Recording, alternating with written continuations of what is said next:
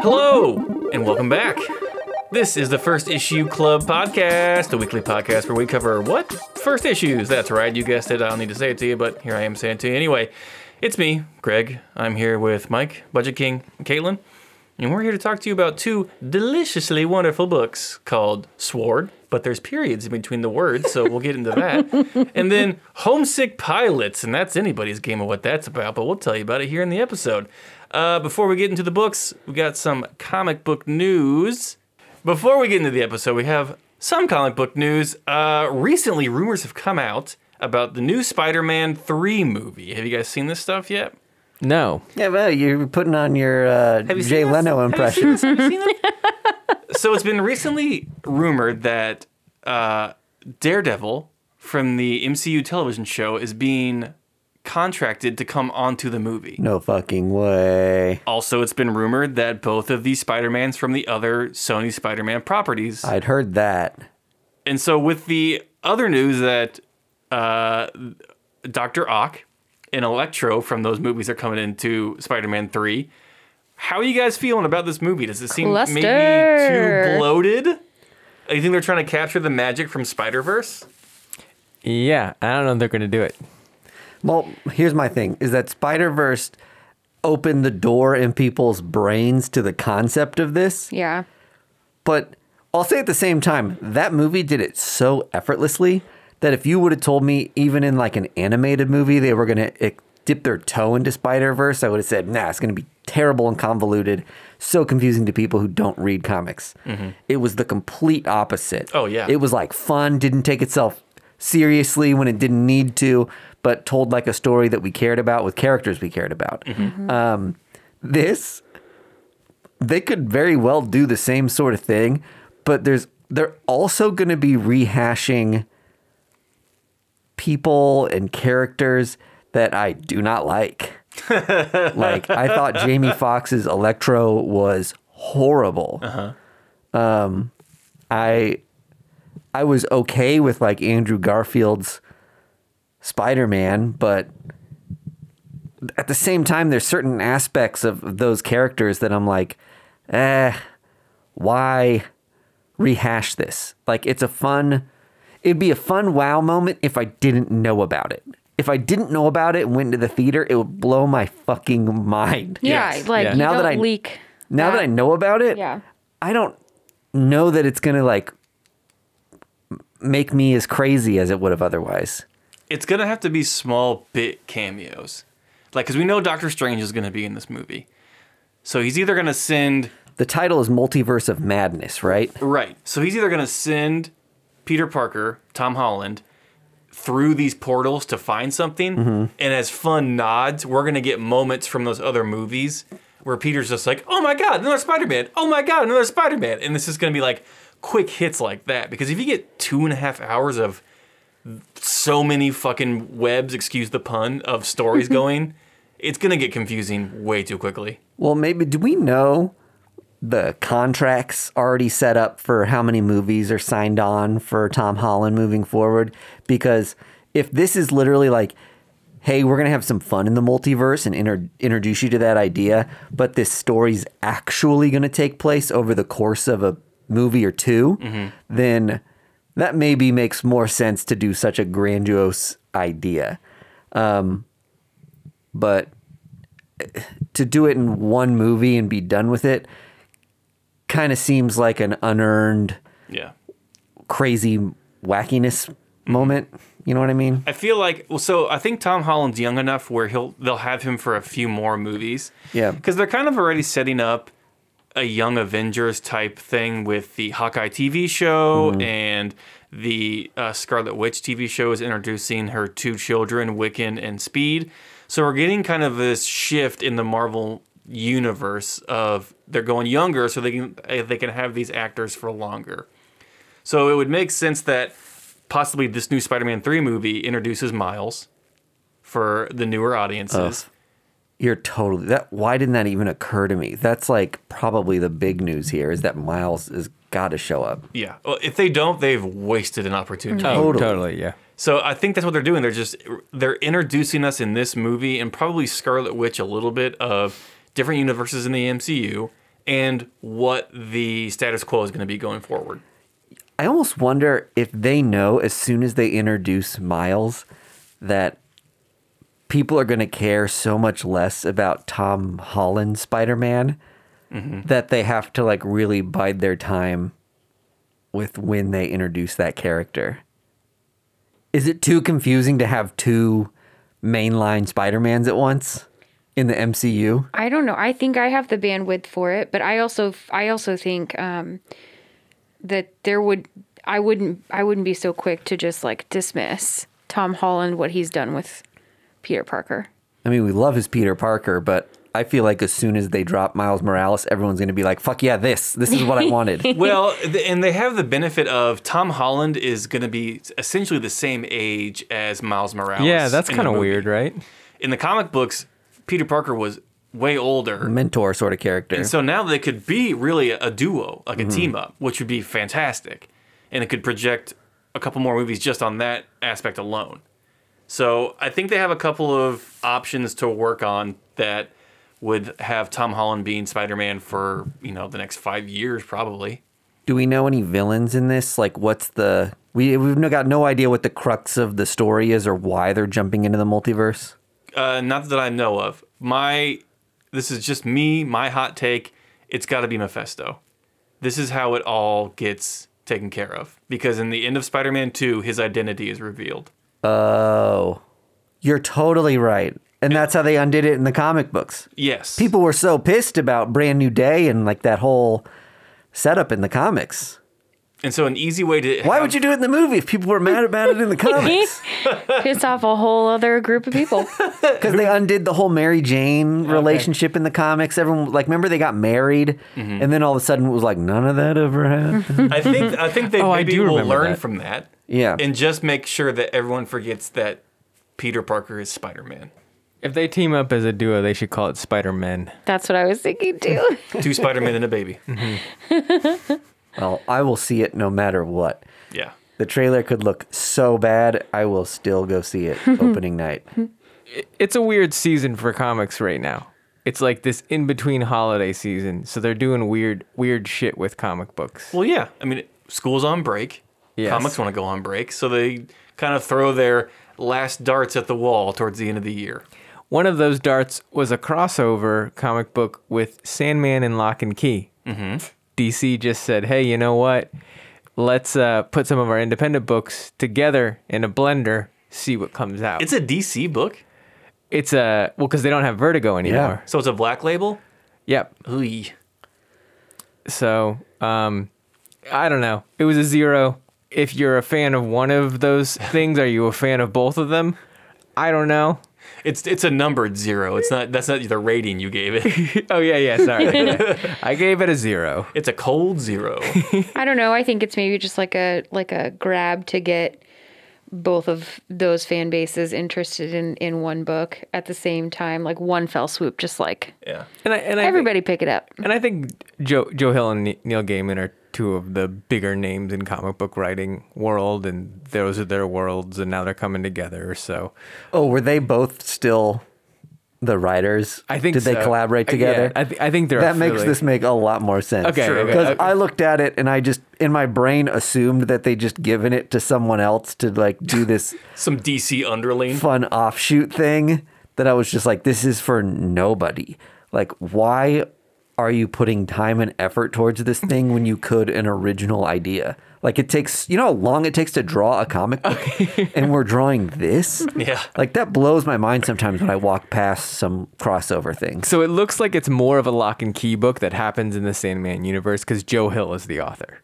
Okay. So still, I do though, know a few people who are big fans of both, so maybe it's got more reach than. I mean, people said it was crazy when they combined peanut butter and chocolate, but maybe this is the But kind of but in the amalgamation end, we need. egg on their face. Oh, man, I got peanut butter all over my chocolate. It's ruined. Oh, you got your Lock and Key in my Sandman universe. Dang it. Get your locks out of my jelly. There certainly are people who All are these stands. keys and all this sand. There's certainly people who are stands for certain publishers. And if you were like a Vertigo freak, it's like totally makes sense. Totally, yeah. It's just like if you're a Marvel head and you're crossing over, well, it's not quite that because Marvel is a shared universe. But you get what I'm saying. Yeah, totally. It's more believable to cross things over because you're sticking in the same family. I think they're trying to cross over onto the crossover. Oh, they're trying to make their They're play. trying to cross the crossover. They're- Good luck. So thirsty for Donnie. They're saying, notice me. We can cross over too, Donnie. I wore the skimpiest costume to the Halloween bash. I'm a sexy See me, Donnie? stapler. See me from across the room, Donnie? The other thing that that DC did was I think you're thirsty for Donnie. No. Who told you that? That's not true. Okay, sure. DC released a lot of Fat Boys this week. They were hardbound books, and one of them was Is that what you call books now? Fat boys? Well, yeah. They thick weren't boys. hard. thick boys. That's what I'm looking for. Thick boys. I thought- No, thick boys are big comics. Fat boys are just hardbound books now. Well, we're establishing how to codify it. Okay, so it's going to be a work in progress. Okay, sure. a thick boy. They weren't hardback books. They were like, well, they kind of look like trades, Yes, right? yeah. They're like a little thinner than a normal trade. Okay. And they had a bunch of them. And I don't know if they're trying to capitalize on people trying to buy more than a floppy, right? One of them that they did was DC's Very Merry Multiverse, which got a little bit of buzz because it has a first appearance by Kid Quick from The Flash from Future State. Do you care? Well, we all have takes on this. Yeah, we do. Do we taking turns? Yes, because I think they're both valid. Go. Oh, you want me to go first? Yeah. I'm in the comic book shop today. I've just finished checking out. My buddy Budget King walks into the comic shop and I say, hey. And he goes, oh, what did you get? What are we picking up this week? Immediately reaches for this comic and goes, this is buzzing. We should cover this. And I say, I don't give two shits about this book. Like, you couldn't pay me to buy this. It's a fucking event anthology style book. Like, I don't care. Based on the season of Christmas? A one shot that like doesn't lead into anything else except for like that they mention a character from Future State. No, thank you. That's like money down the drain to me. And the way you said it is absolutely right. If you're going into this book thinking that way, this book isn't for you. This book is very much a tie-in to DC Death Metal, which leads into the new event happening in January and February called Future State. See, I didn't exactly know that Death Metal and Future State were connected. Like the continuity flows from one into the other. So at the end of Death Metal, it's like the new rebirth.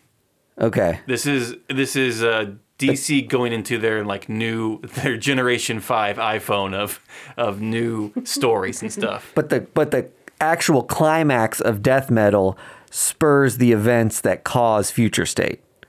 Yes, well, presumably, yeah. Okay. So Future State is basically set in the future, and we get kind of like it could be a what if scenario, but it's still like a fun event of just where our heroes are at 10 years in the future. Let me throw some of these stories at you that are in this book that you passed up that I have. Great. Oh, I can't wait to not give a third Anyway, shit. wait, Add before you do another that, one. let me just say, if you've been following the DC Death Metal and you're going to be invested in Future State, this is probably a fun book to read. But if you're like... Oh, no, let me caveat that. Go ahead. 4 pages of this are probably pretty fun to read. I bet most of it's just Christmas bullshit. Now just hang on. Now we really do need to know some of the titles in here. Ooh, yeah, How we about gotta take care of this? A Very Lobo Hanukkah featuring Lobo? Makes sense in the title. Yeah, he'd be in there. Yeah. Pass. Okay. What about Bizarro Love Holiday? Double pass. Who's writing these? Calvin Ellis wrote that one. What about this one? Have Yourself a Bizarro Little Christmas. Looks like 2 bizarro Christmas stories. How about that? Come on. Okay, not helping my my case here. It's a Horrible Life featuring Lobo? Harley Quinn. Harley Quinn. I haven't gotten you with any of these. Oh, you're going to love this one. 'Twas the Night with Booster Gold. One of your favorites. I love Booster Yeah, Gold. that's a I would good read that one. Okay, so one of 5. You should have bought the book. Nah. Oh boy. Okay, so you dodged the bullet. Well done. 2 Bizarro books. Where's Flash in that? Right, where would Kid Quick show up? Yeah, let's see. I call him Flash. Kid Quick. Okay. He's a Flash, though. Kid Quick. He might be in The Night of the Magi, featuring the League of Shadows. You didn't even mention that Yeah. book title. Oh, sorry. Or he might be in Prez Ricard's Magical Sci-Fi Desolate Souls Club Holiday Special featuring Prez. Now this I'm in on. Yeah. That's fucking sweet. crazy. That's a great title. Yeah. If you would have led with that one, I would have been like, oh, regret. That one's awesome. I can't even identify the Kid Quick story by the titles that are in there. What Terrible happened? hype man for this What book. happened to Impulse? Wasn't he going to be like the next Flash at some point? That was a DC comic. yeah, things happened. Okay. Things happen. Flash is hard, man. Yeah, Flash is I hard. didn't know Lobo was Jewish though. That's a new one. I didn't know either. I thought he was agnostic. This is his Jewish coming out. Maybe he His learns first the faith meaning of appearance. Hanukkah. Yeah. This is a bar mitzvah. So that's the news hit. Yeah. A bar mitzvah at Hanukkah. And much A bar like, mitzvah for Hanukkah. and much like comics at the end of the year, we're also scraping the bottom of the barrel. So we're just here to hang out and seal out this year with a kiss. So thanks for staying with us, and let's get this podcast started.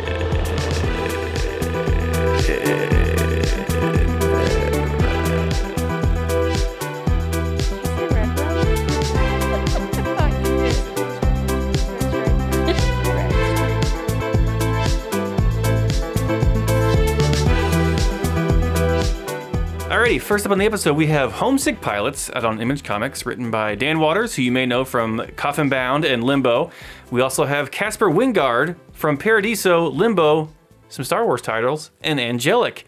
What is this book about? You may be asking. Well, I'm glad you asked, because it's about a story of a young woman who's in a punk band that gets taken over by a house and then has to go on a treasure hunt for ghosts. What a weird, interesting story.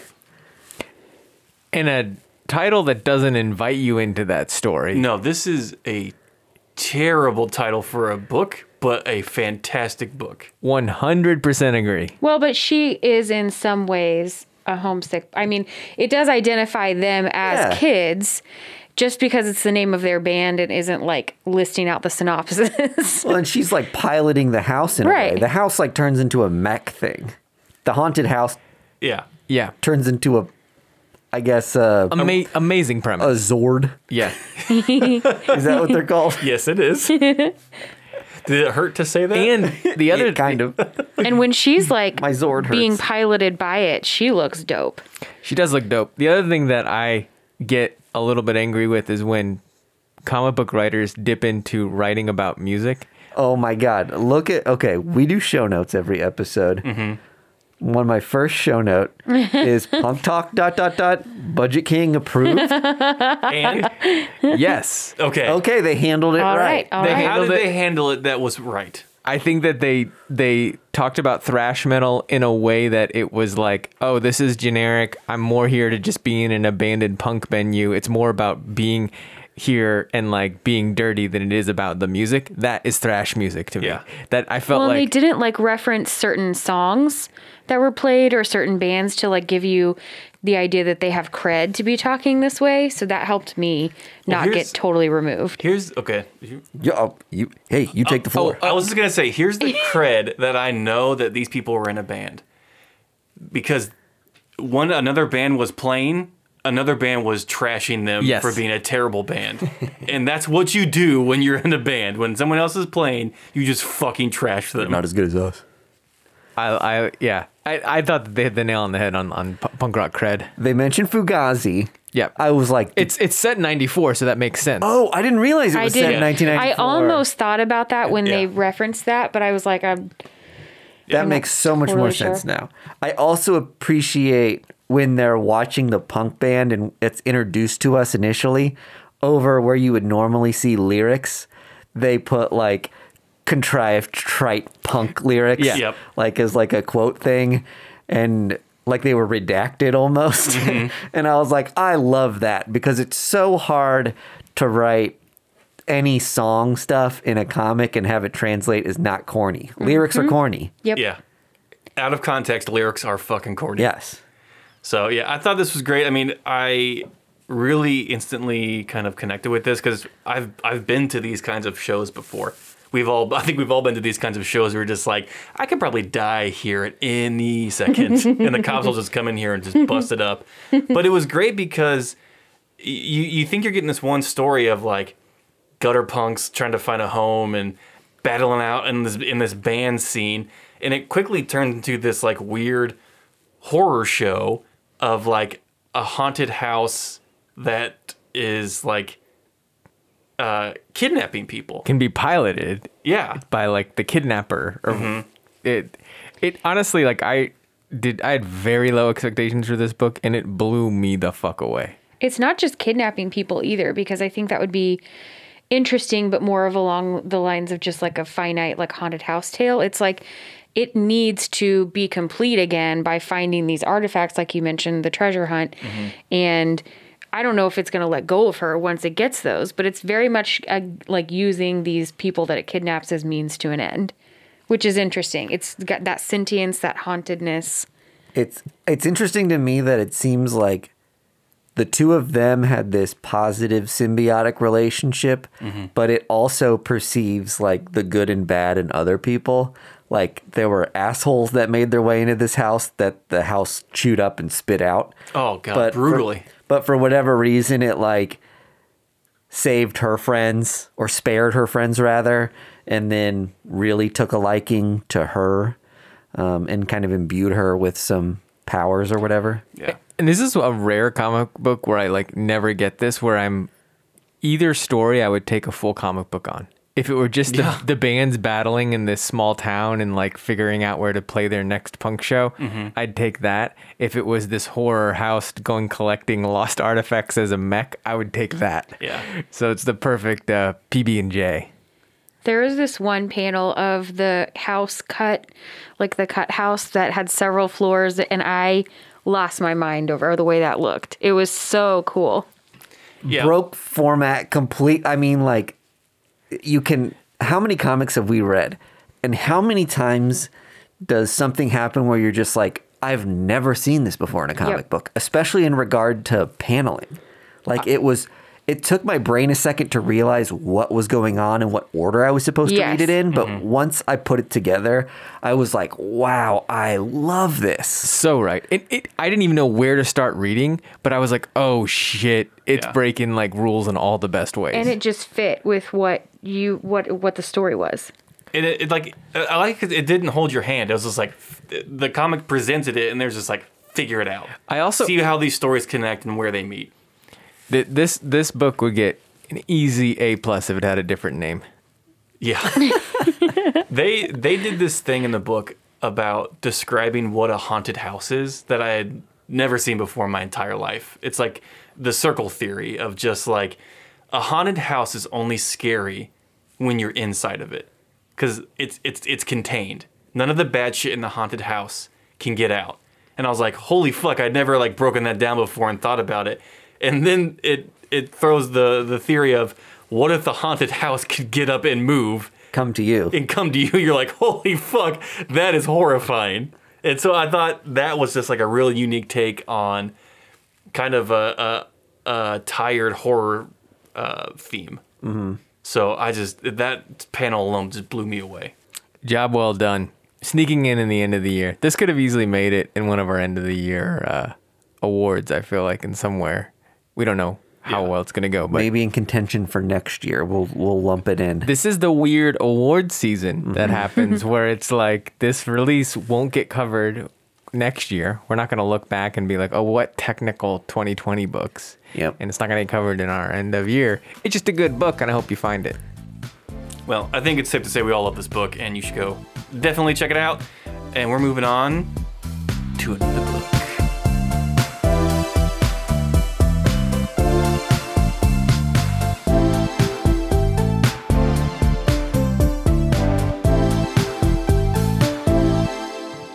now we are covering SWORD. That spells sword from Marvel Comics, written by Al Ewing. If you don't know what he's been writing, let me tell you, we can only find them when they're dead. Empire, Immortal Hulk, basically all the bomb shit on Marvel right now. But who drew it, Greg? Well, I'll tell you that. Give me a second. It's Valerio Scheide, who's also been working on Empire and other various Marvel titles. Guys, it's safe to say this is a Marvel affair. They really kept it in-house with this I like one. that you don't need us for any of this. I've gone slowly insane over this year, 2020, and the year of our Satan. Well, Greg, you're probably wondering, what's Sword about? Well, it's quite simple, my friends. It's X-Men in space. Did I get it right? You did. Did you want to answer yourself, Greg? I did, Greg. You did a good job. One thing I wanted to kind of start this conversation with is who do you think this book is for? The conversation is interesting to me because there's so many X-Men books at this point. This one seems pretty niche. You have to have a working knowledge of what's been going on. You don't have to have intimate knowledge because I do not. Probably more than some that haven't picked up any of the previous like Power 10 or but it's not requiring that extensive knowledge of you to kind of understand sort of the scope of what they're trying to do and how neat it is that they're taking mutant technology into space and to other worlds and planets and not just going to stick around on just old Earth anymore. Yeah, I think it's for two audiences too. I think it rewards the Ten of Swords people who followed it, and it's like it's all done, but now you have a book called Sword, so it's kind of come to something or whatever. And I also think that Al Ewing is the master of writing another genre into comics. So I think Immortal Hulk is a horror book in like a classic Frankenstein horror way. Maybe the best ever done version of that. And then this is 100% like Star Trek hard sci-fi in X-Men. Yeah. And so it's for people who know Al Ewing and know how good a writer is and want to like dance into that world. Yeah, this is full-on hard sci-fi. This is going to be for the hyper nerds.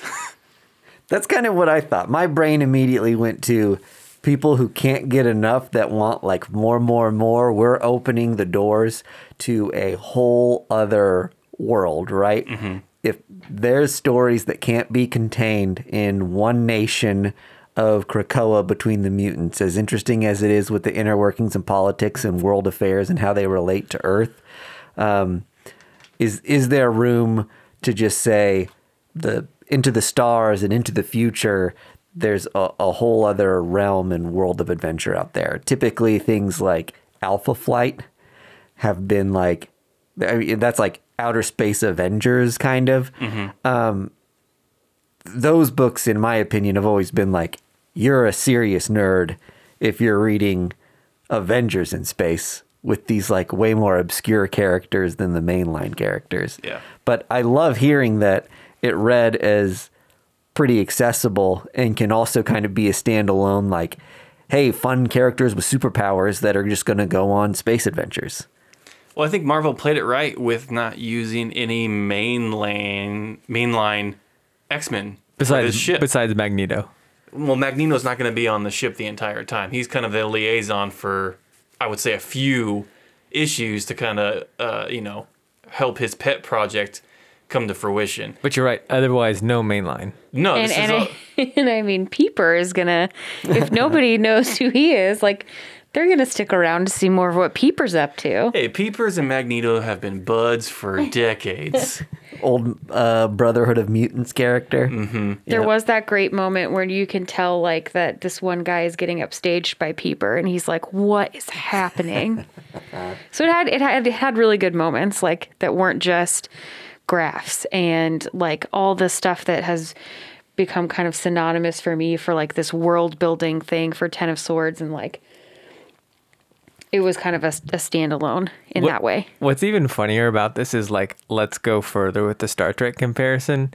It's probably in the Star Trek world, it's Deep Space Nine, where it's like Sure. it's actually like the world within the world of it that matters. the gas And, It's like, its station. own little ecosystem. yeah, and getting into the bureaucracy of like there's this monologue where I don't remember which character is basically saying like, I kind of fucked with Alpha Flight, I kind of fucked with Shield, but I like decided to switch over to Sword because I just liked how they do it better, which just felt like a person who actually thinks about switching jobs within their like world of job. It just felt like very bureaucratic. Yeah. They're not as organized as I'd like, so that's why I'm here. Oh, is that what it was? Yeah, it was something. Well, like yeah, that, because they kept not knowing how to protect Yeah. the populations that they were tasked with protecting, because superheroes would just go off and do their own thing, or they couldn't get the budget that Shield had, or Yeah. yeah. And yeah, this is very much Krakoan ran. There's no government agencies. There's no, bureaucracy except the Quiet Council. So it's a lot easier to get things done. The other thing about this book, it's thick. It's a longer book, and it has to do what every new team does is like introduce you to the characters, introduce you to the team, introduce you to the story, but it does it in a way that's like I felt like very inviting and tongue in cheek. Right. I love that Magneto's kind of coming to inspect the ship and see how processes are going and who's in what job role. And through his eyes, you kind of get introduced to the concept. There's a level of familiarity he has, but they still put on like a dog and pony show a little bit for him. And that really helped.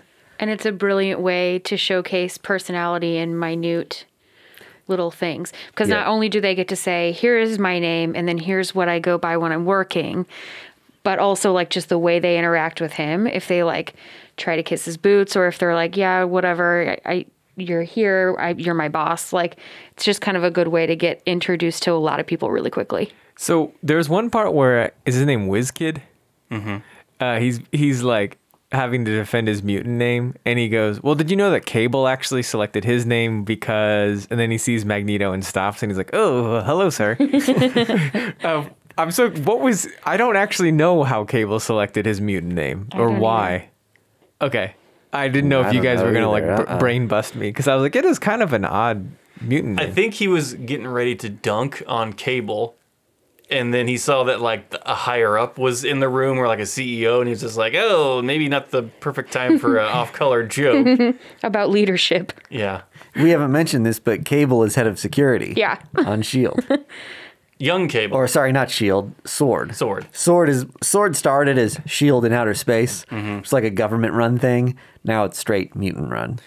They really break down the symbiotic relationship between mutants. The book gets into how a lot of the characters' powers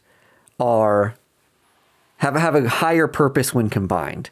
And we explore this a little bit in the early issues of Dawn of X with the Five and how they can resurrect people. And it almost seems like destiny that their powers work so intricately together to be able to resurrect people. These characters have powers that work so well together to be able to transport other people through time and space and then bring them back. I also like that they have backups that are listed. And I almost wonder, because I think it could be interesting that, because a lot of the backups are probably more prominent figures within their society, but I almost wonder if their powers don't work as well, which is why they haven't been chosen for these groups, which is kind of an interesting, like, this is your time to shine, peepers, because they can't do what you can do in the context of what voids need to be filled in this group. Yeah, the whole staff makeup of the ship seems to serve this higher purpose of this tool created by combining X-Men powers, Yeah. which is that as a concept alone is interesting enough to me to read a few issues. And so gratifying to find uses for people who kind of have similar things that they can do. Yeah. I would imagine. Well, to be able to kind of say, well, the overarching purpose of like having all these similar things is that now you can do this one. This is the natural evolution of the way that is going to go. Yeah, I part of what you're referring to, I think, is that, they've got several teleporters working together in order to achieve these Mega teleport. incredible, like exceed these incredible limits and like power each other further. And there are mutants that serve as like a grounding element for all of that. And what they can achieve when combined is just so fun. The paneling when they're like venturing out into outer space and some of the narration that's happening as they're doing these like big things that transcend across the universe was really fun. When this book was announced, I thought that it was in the Ten of Swords event. And I thought that one of the swords that they were going to have to retrieve was the spaceship itself. Like, to fight with the spaceship as a sword. And Which would be sick. yeah. I was like, oh, that's like rad. But obviously that's not what happened, so. Kind of.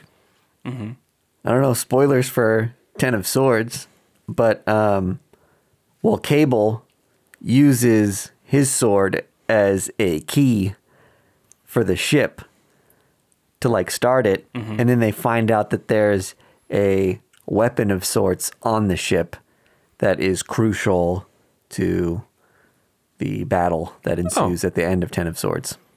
My So assumption you get that payoff. turns So- reality. Yeah. 10 points Gryffindor. Congratulations. It's so weird to hear it not in a British accent. And so the teacher becomes the student. It's the other way around. But good job. A lot of great books this week, guys. Would you not agree? Yeah, I've got a fat stack of not number one fat sitting right boys. over there. Yeah. Yeah, Fat Boys, also known as books. Hey, we've called them thick boys. I don't know. I got a few hard bodies. There we go. Got my hands on some hard bodies over there. I like equating each, like, what are volumes? What are what are floppies? Brick House. is an omnibus. Well, give us your favorite book nickname, and we'll put it up on Twitter and vote on the best one. Once again, thanks you for joining us. We're on all the social medias. We're over there on Patreon. Look us up, First Issue Club. We love you so much and hope you're having a good holiday season. Stay safe out there. We got a couple of good shows coming up with our year-end stuff and our best of, some of our favorite episodes that we do every year. So by now you've already heard that we're doing kind of like a mini show, Crosstalk. It's we're covering Donny Cates' crossover series. It's that big that we need to have a separate show just to talk about it. It really is a love letter to comic books, and Donny Cates is just fucking doing a great job at it. So check those out. They come out every Friday after a new crossover issue comes out. And thanks again for joining us here on First Issue Club. We will see you next week.